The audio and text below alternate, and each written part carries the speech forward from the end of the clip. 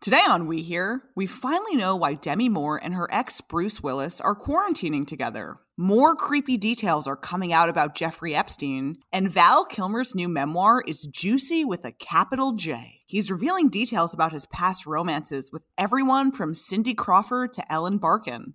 Coming up next on We Hear. Oh my God. We're on page 6? No. No. Yeah. Another divorce splashed across page 6. Page 6 would have a field day. Hey there, I'm Maggie Coughlin. And I'm Ian Moore, and welcome to We Hear, a Page 6 podcast. We hear all the celebrity dirt from our exclusive sources, and you hear the story behind the story. Maggie, the story behind the story is that I need an agent. I'm being harassed in the recording studio right before we were about to go kick off the podcast today. Someone in my home who's 6 years old came in and grabbed my glasses, took them off, and somehow put my computer into airplane mode, which I didn't even know existed. I didn't know you need an agent. Maybe I need a bouncer. I need a velvet rope that I can put across the door of my recording studio here. Man, I just need a haircut. My needs feel so minuscule in comparison to yours. I was looking today. I have to admit, I was Googling, and this may sound gross, if my beard trimmer is equipped to do haircuts. Ooh, I look like a strange pineapple. I have like half of my hair on top of my head, the other half down. Like any shape, any layers have now grown into full on hair curtains. Like I'm just cousin itting it over here. Cousin itting it. I love that. Yeah, it's bleak, Ian. I'm straight up lurching it. Well, some people who are looking pretty damn good in quarantine are Bruce Willis and Demi Moore. Have you seen them? Yeah. So, Maggie, Bruce Willis and Demi Moore are quarantining together. Of course, they are exes, and they have 3 grown children together, right? Scout, Tallulah, and Kabula. Rumor. Forgot about Rumor. Kabula, that's someone else's child. Yeah. I don't know how Kabula got on this page. Scout, Rumor, and Tallulah. So initially, the family, and I guess a couple boyfriends of 2 of the daughters, had posted this sort of group photo of the family quarantining together, and it was on Instagram. And it picked up a lot of attention because they were all in these sort of matching kind of green and white striped, what would you call it? Pajamas, but they were like very like sort of Dr. Seuss meets old timey pajamas. I don't know if these are like leftover from their family Christmas card where they're all sitting on a staircase on Christmas morning, but that's the vibe. Right. Yeah, and also they looked like, I don't know, they're probably made from like organic fair trade cotton.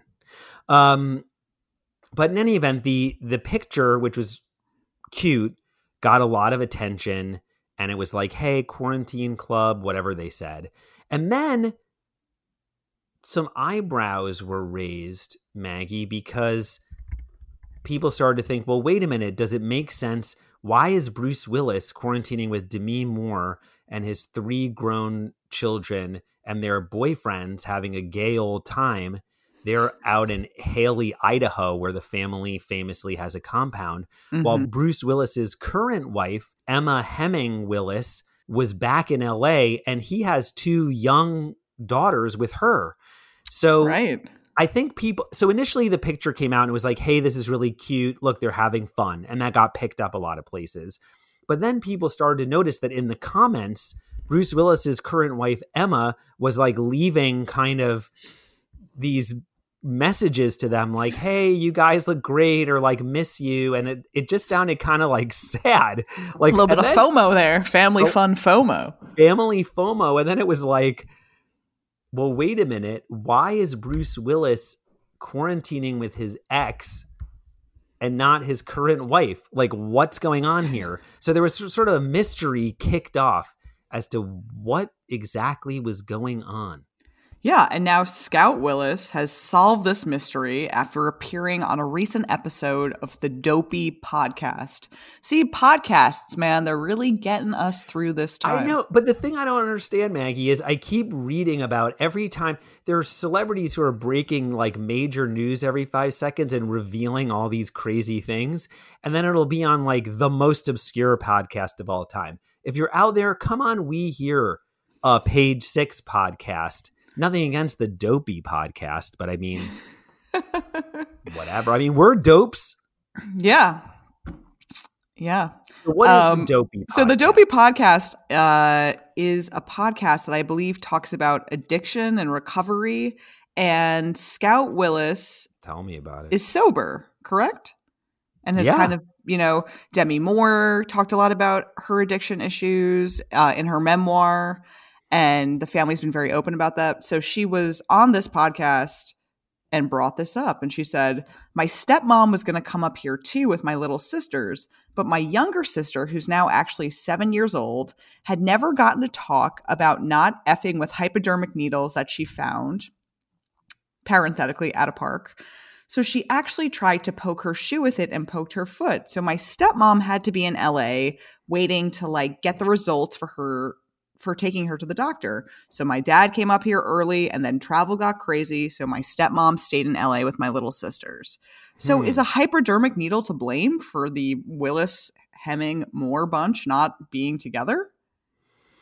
This brings up a lot of questions, Maggie. I mean, on one hand, I guess it answers why he's up there, right? So ostensibly, he's up there because they were all supposed to be together. Mm-hmm. But the younger daughter found a hypodermic needle in a park and was poking her sneaker with it and instead poked her foot. That's the excuse. First of all, what park are they hanging out with? Is this like Tompkins Square Park in 1978? Like, where are you taking your kids to the park? What? They're just scattered with hypodermic needles and like, what? So that brings up one question. Another one is though that, okay, so Bruce Willis and Demi Moore and their kids are up in Haley, Idaho. Okay. Mm-hmm. And Emma Hemming is in LA. So, in this Dopey podcast interview, it makes it sound like, well, the travel just got all, cause he's been up there for a while cause they keep posting pictures from this quarantine. And it's like, oh, the travel got messed up, but it's not like he's in another country. And Maggie, I actually just Google mapped it. Oh, and yeah, just to see like, well, it's impossible. I mean, how could he get back to LA? Cause it's like your daughter stabbed herself with a random hypodermic needle in a park. Not to mention there's a worldwide pandemic going on.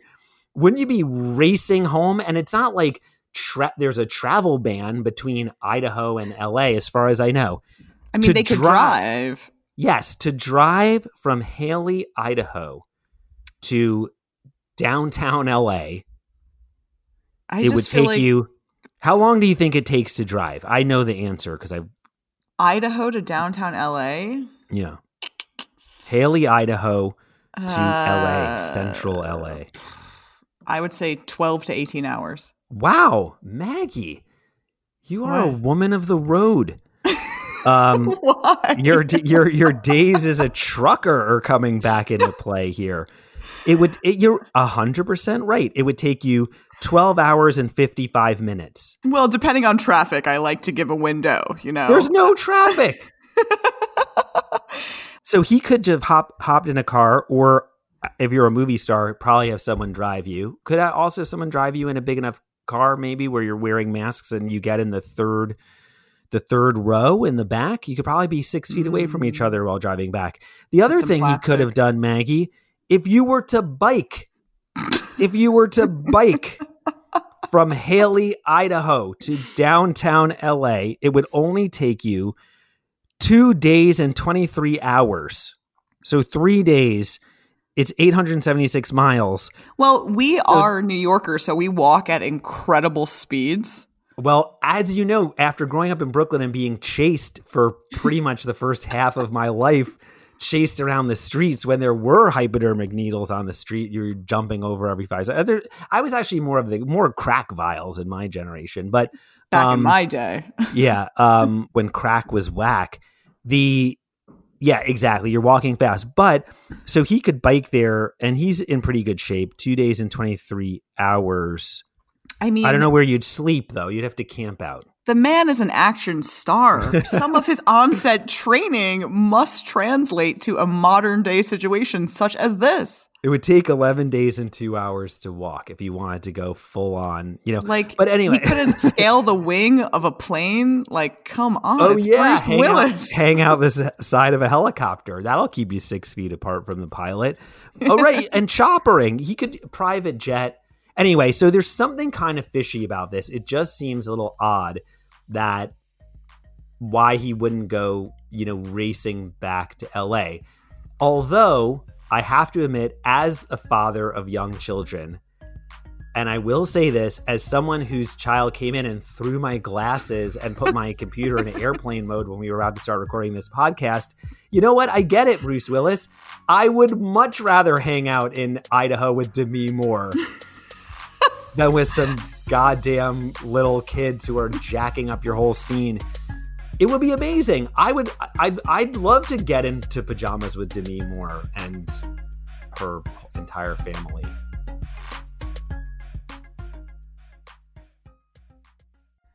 Jeffrey Epstein has been dead since last August, but we are still finding out more about his insane life.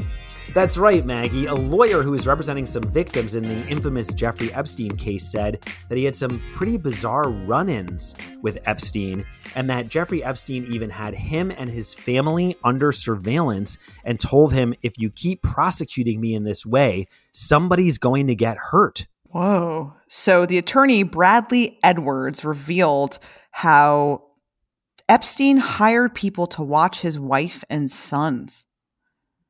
Yeah, he basically said, now this came out during a live stream for the New York Society for the Prevention of Cruelty to Children, which is a great organization. But he basically talked about how when he was representing these victims in the Jeffrey Epstein case, that Jeffrey Epstein sued him personally. He said, he called me to tell me, look, I don't like the way you're prosecuting me, and I don't like the way you're trying to undo my immunity deal. You have to understand that I have friends in high places. I will drop my lawsuit against you if you will drop everything that you're doing against me. Now, one thing about this that strikes me, Maggie, is when Jeffrey Epstein mentions the immunity deal that this lawyer is recounting, the immunity deal wasn't for Epstein himself. So basically, right, Jeffrey Epstein had gotten that sweetheart deal in Palm Beach, Florida, that had like allowed him to basically like work from home in Palm Beach during the day and like go to jail at night years ago. And of course, there was all this speculation about how did Epstein get this deal? Was he, an informant, or what did he have that got the government to go so easy on him the first time around before he was being prosecuted again and then committed suicide in jail last year. But when Edwards refers to this quote about to undo my immunity deal, Jeffrey Epstein, as part of his original plea agreement, he had this immunity deal that said that prosecutors would not go after alleged accomplices in the charges against him that he was, engaging in, sex with underage girls. And in this quote, he says, I don't like the way you're trying to undo my immunity deal. You have to understand that I have friends in high places. So basically, some of the Epstein victims more recently had been trying to get the government to rip up that initial immunity deal, not to reveal or prosecute these alleged accomplices. So it seems like Epstein was trying to protect the people around him who were involved in his case. And then he alludes to in this allegedly that they're friends in high places. So who was he trying to protect?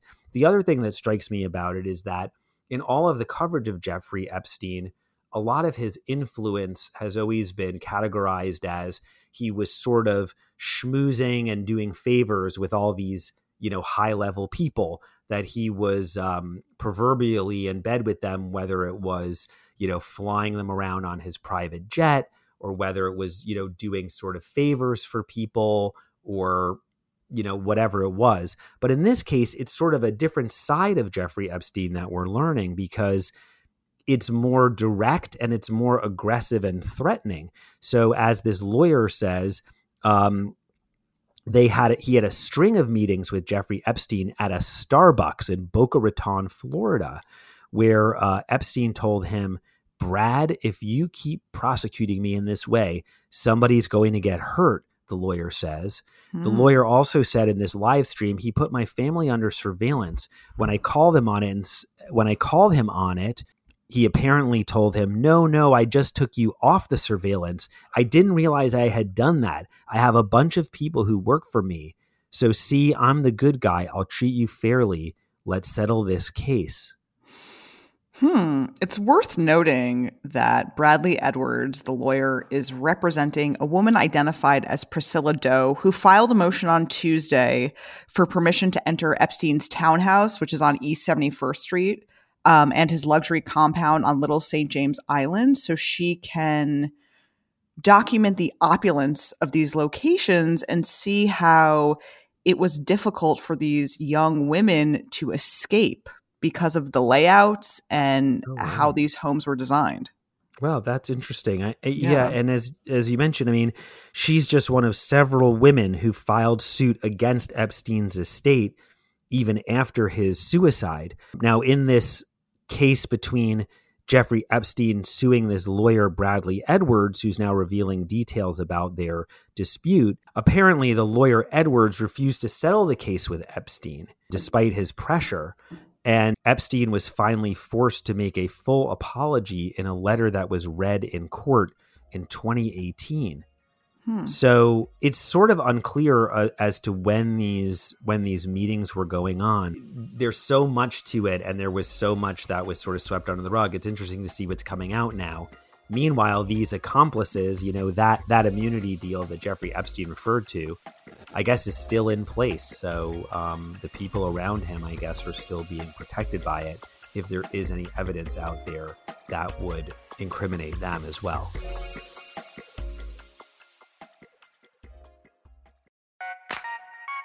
Val Kilmer has released his new memoir, I'm Your Huckleberry.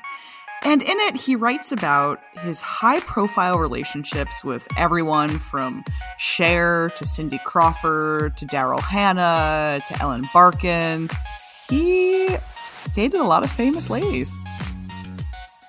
Yeah, it's impressive, Maggie. And he, a lot of this sort of just fell into his lap, it seems like, right? From Cher to Angelina Jolie. It's like, it wasn't like he was pursuing all of these women. It seemed like a lot of them were kind of pursuing him, or maybe he just kind of ran into them and struck up a relationship.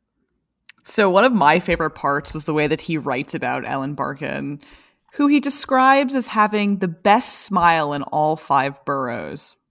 That warmed my heart. She's from the Bronx. Lovely.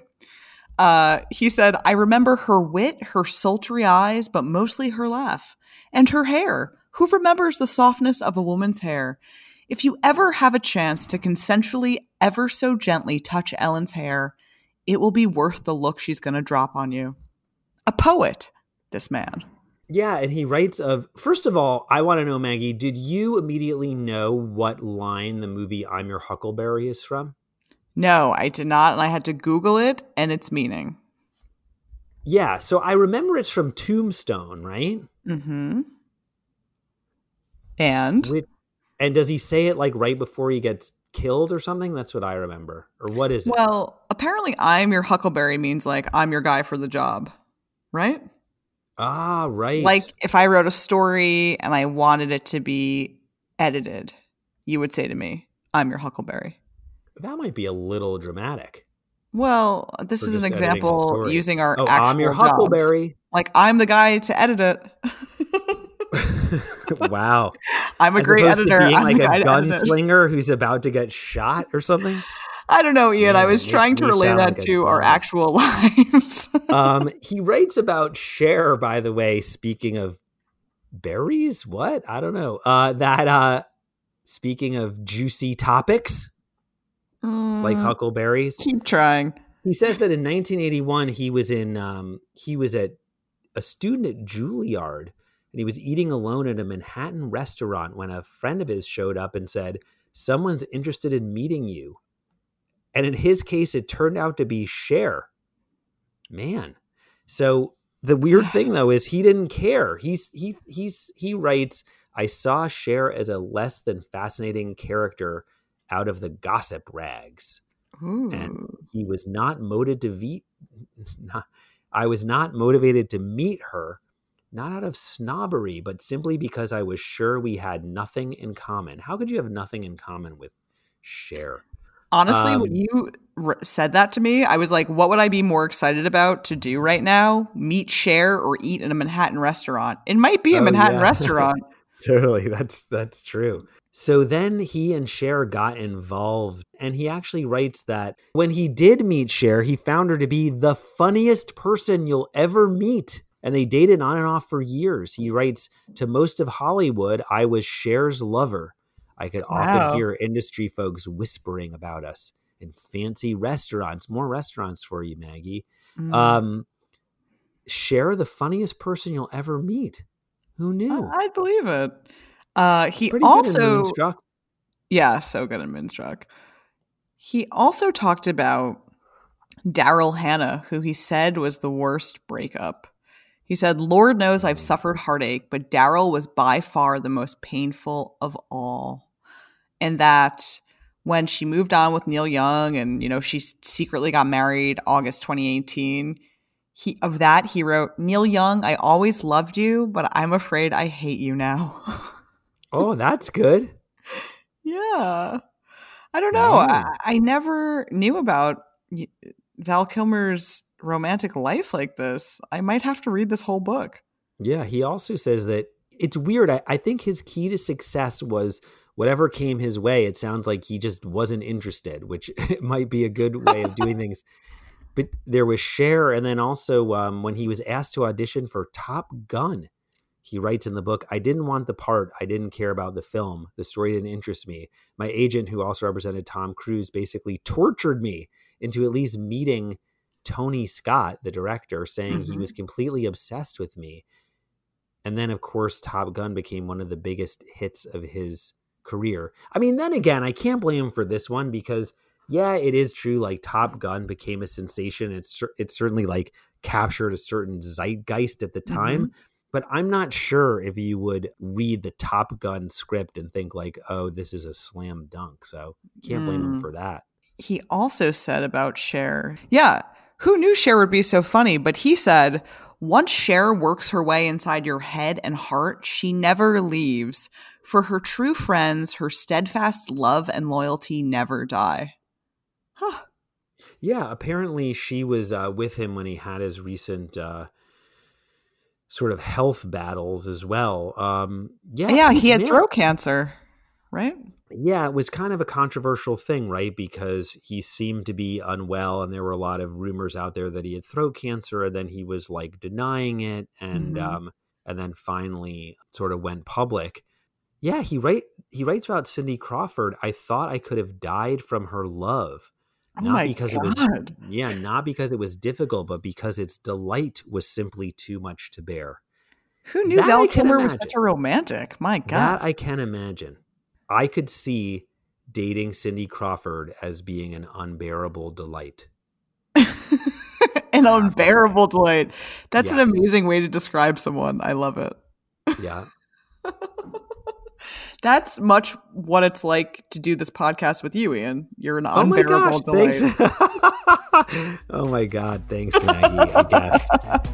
Well, that's it for this episode of We Here. Our show is produced by Jamila Zara-Williams and Melissa Caceres. Please send us your questions and your ideas for the show. You can email us your hot takes at podcasts@nypost.com. And to hear the latest We Here episodes, be sure to hit subscribe on Apple Podcasts, Spotify, or any of your preferred podcast platforms. platforms. And please don't forget to leave us a review. We really love reading them. They've been making our days. We will be back next week with more Page Six exclusives. See you then.